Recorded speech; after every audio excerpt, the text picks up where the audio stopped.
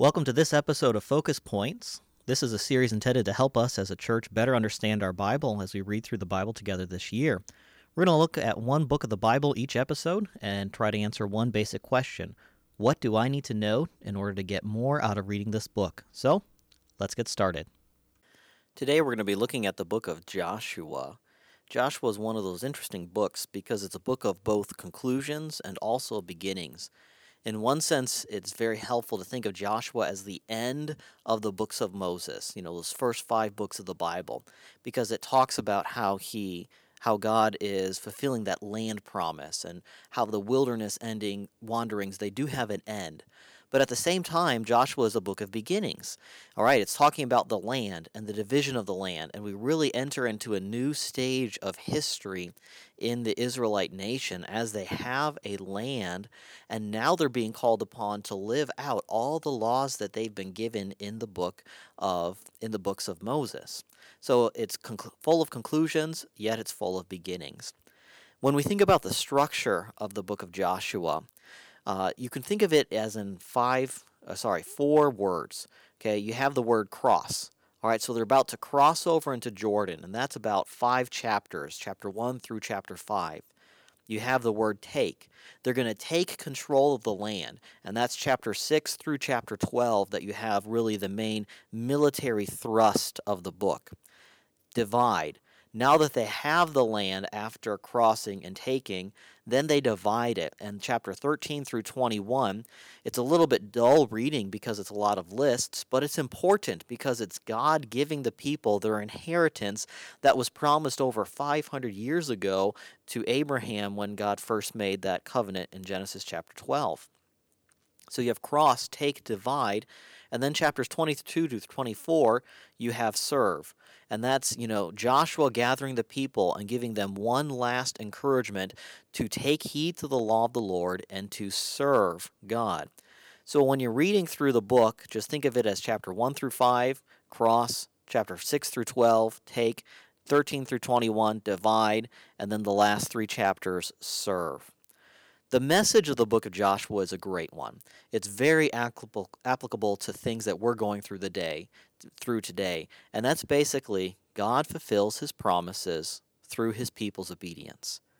God fulfills his promises through his people's obedience. In other words, God has these promises that he is going to be faithful to fulfill, but how he fulfills those promises is he uses people.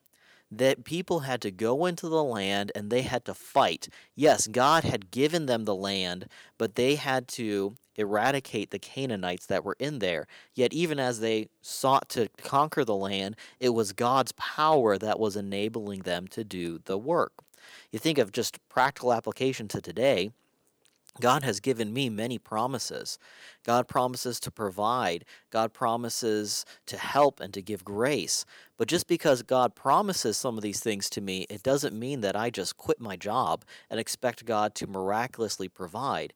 No, sometimes God provides for my needs by giving me a place to work so that I can earn in order to purchase what I might need.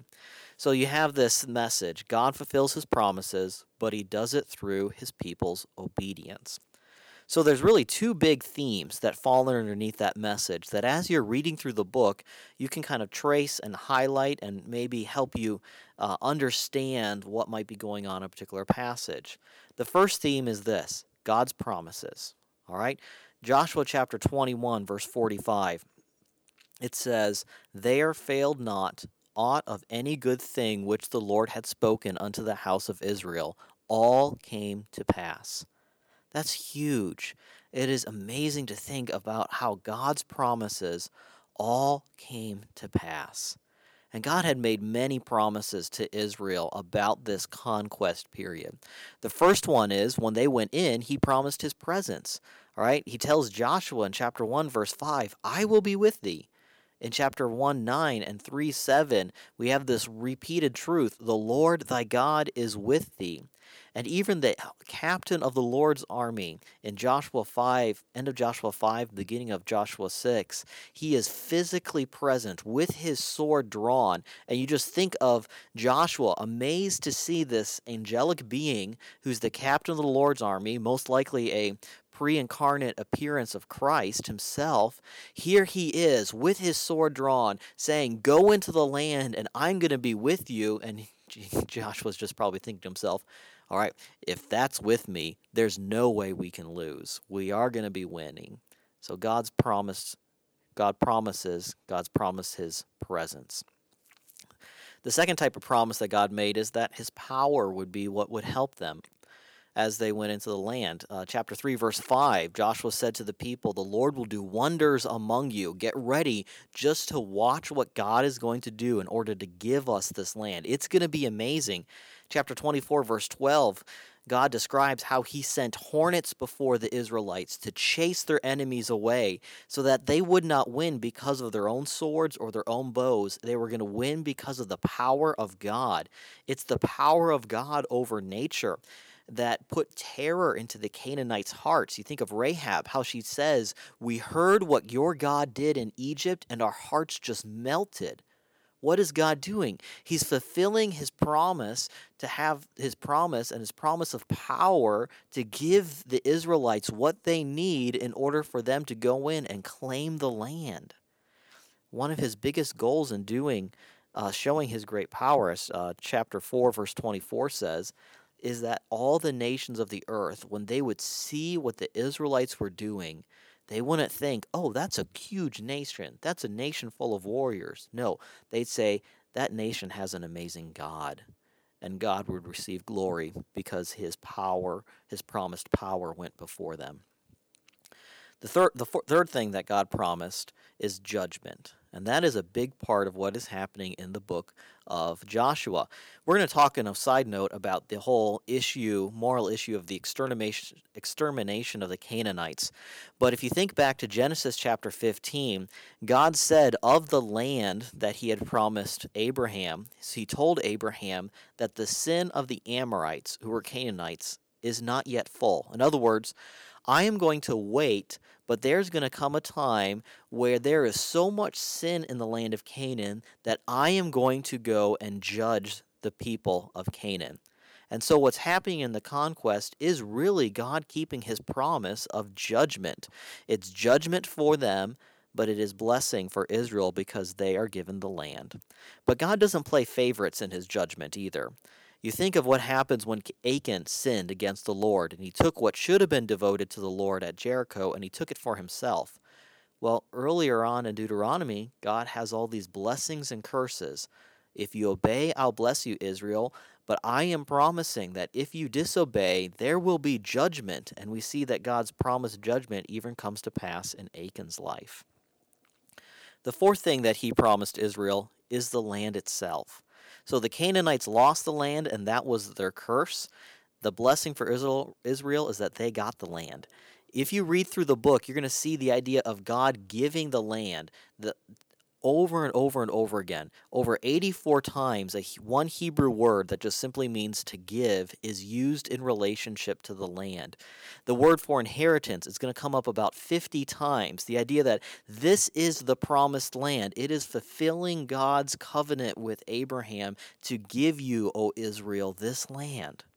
Chapters 13 through 21, the lists of all the cities that went to which tribe and all the dividing up and the lots falling in different places with the land. Yes, it might be hard for us as 21st century Americans to read, but it's showing us that God is faithful to keep his promise, specifically this promise of the land. So that's the first real big theme. God's promises. He promised his presence, his power, his judgment, and the land. The second big theme that we see in the book of Joshua is man's responsibility. God is going to be faithful, but man is still responsible, and he's responsible really to do two things. The first thing is to obey.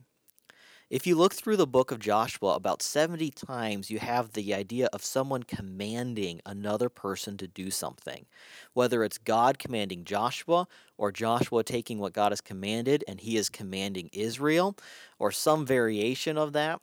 but they are always being commanded to do things. So whether it's carrying out battle plans, like the battle plan at Jericho, or whether it's completely obeying God's instructions to utterly destroy the Canaanites, or whether it's the command to keep the law of the Lord, this idea of obedience is a major part of the book of Joshua. Man is responsible, specifically Israel is responsible to obey.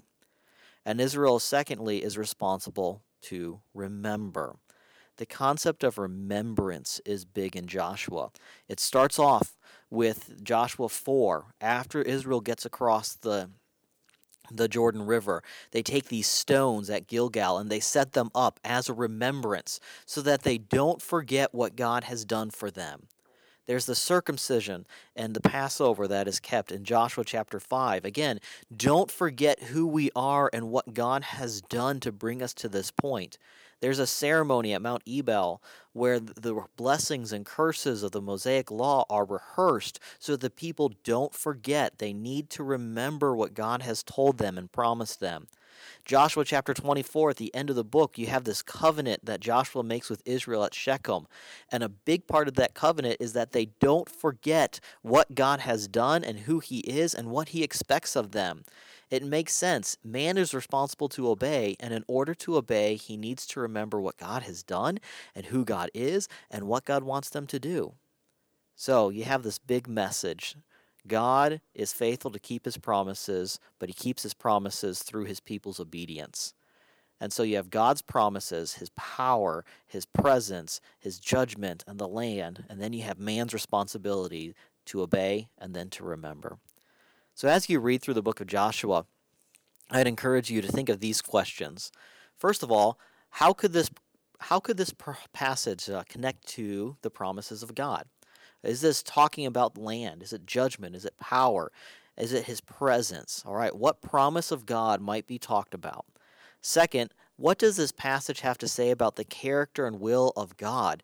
Because there are a lot of things about God's character that are revealed in the book, like how he is merciful towards certain people, even though they're Canaanites, like Rahab and the Gibeonites. All right, what can I learn about God just by how he's treating these various people or people groups?